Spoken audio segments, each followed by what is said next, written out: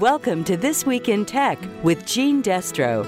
Now is your chance to get caught up in all that's happening in technology around Akron and the rest of the world. Now here's your host, Gene Destro.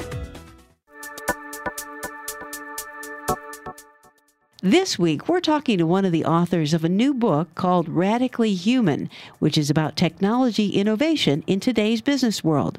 James Wilson is the Global Managing Director of Thought Leadership and Technology at Accenture, a management consulting and professional services firm with more than 700,000 employees worldwide and headquartered in Dublin, Ireland. Wilson, who's based in the San Francisco area, explains that the book is focused on how technology is evolving. We're talking about technologies and strategies that are really rooted in human capabilities, but are also really revolutionary. So it's both senses of that word radical, right?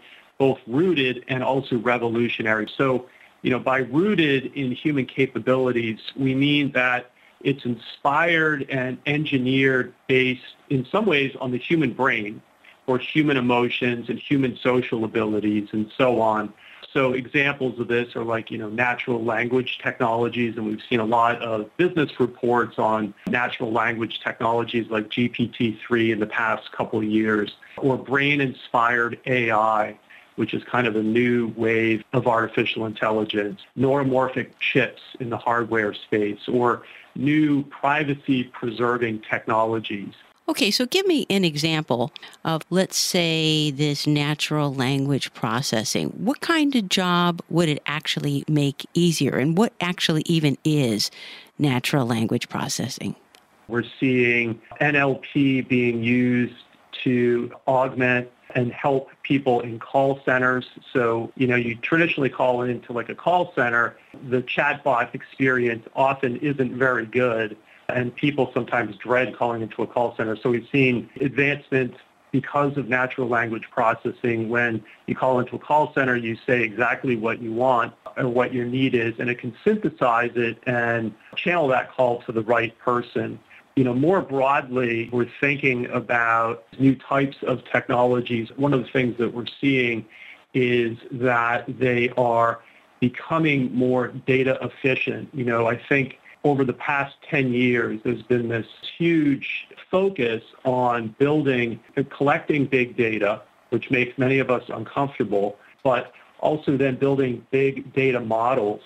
And we're seeing other advances in AI is, where the systems are getting more data efficient. They require less examples in order to figure out what the user, the worker, or the customer wants. So, if you take, for example, the National Football League now is using a new AI technique called few-shot learning.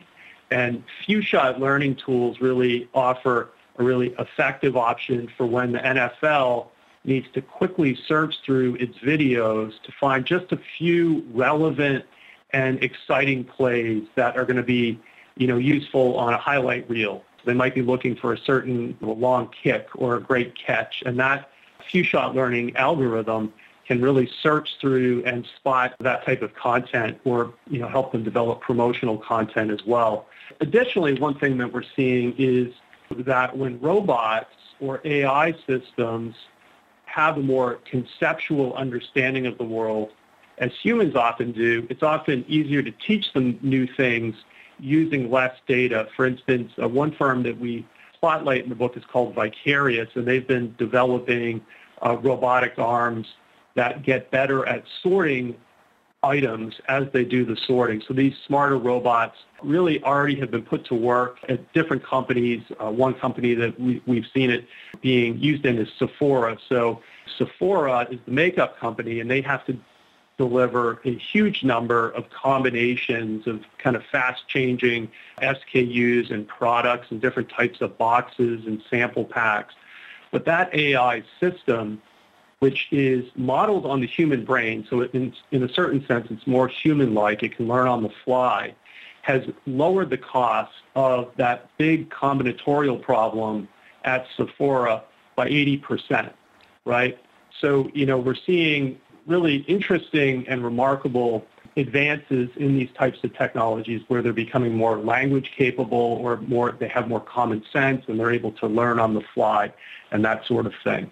So it sounds great that these new and developing technologies and more advanced technologies are making things certainly better for management and leadership in companies. But what about the employee experience? A lot of times what employees experience with technology is that the technology is taking their job or it's making their job more confusing. Are there any new technologies that are gaining popularity now or that you're highlighting in the book that make people's jobs easier and make their experience on the job more pleasant and, as you're saying, more human? Yeah, so I think there are two trends worth calling out here. One is a movement toward democratization of technology. So it used to be that these intelligent technologies like AI really required a technical background, right? But over the past 2 to 3 years, we've seen a trend toward these systems becoming much simpler to use. So if you're a marketing person, for instance, you can go onto onto a cloud website that your company subscribes to, for instance, download an API right onto your desktop, and you can start running cluster analysis or classification analysis. If you're a marketing person but have zero technical background, so you can get use out of the small data sets that are right there on your desktop. I think one of the most revolutionary things that we're seeing right now, and it's a bit different than the democratization trend, and I think the bigger shift is a move from machine learning, right, to machine teaching. So more precisely there, it's a shift from machines learning by processing mountains of data to humans, in particular workers, teaching machines based on their professional experience or their expertise in a particular area. So, if you look at the company Etsy, which is the online marketplace for vintage and handmade goods, they've been using machine teaching to develop a product recommendation system based on fashion style aesthetics, which is a really tough machine learning challenge. But this challenge has really been addressed by having the company's expert merchandisers school the system in subjective notions of style.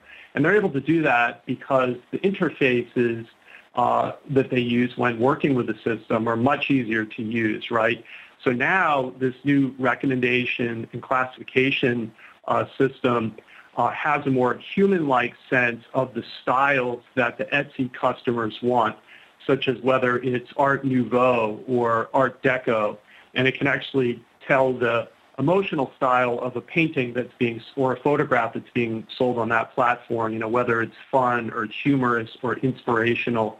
And these are the types of things that workers at places like Etsy really struggled to bake into earlier systems. But because the systems now are both getting easier to use and they're getting more intelligent, it's easier for them to really improve them in a way that makes sense to both them as workers, but also to the customers, right? It makes the customer's journey to find that particular item for their house much easier, and that search time, is greatly reduced. Yeah, that sounds great because, so much of people's experience with technology and machines and, your everyday experiences at work is like, okay, I know I have to deal with this, but it's frustrating and it makes me feel small. It makes me feel like I'm a cog. It makes me feel like the machine is in charge and I'm not, and I just walk away feeling less human and less valued.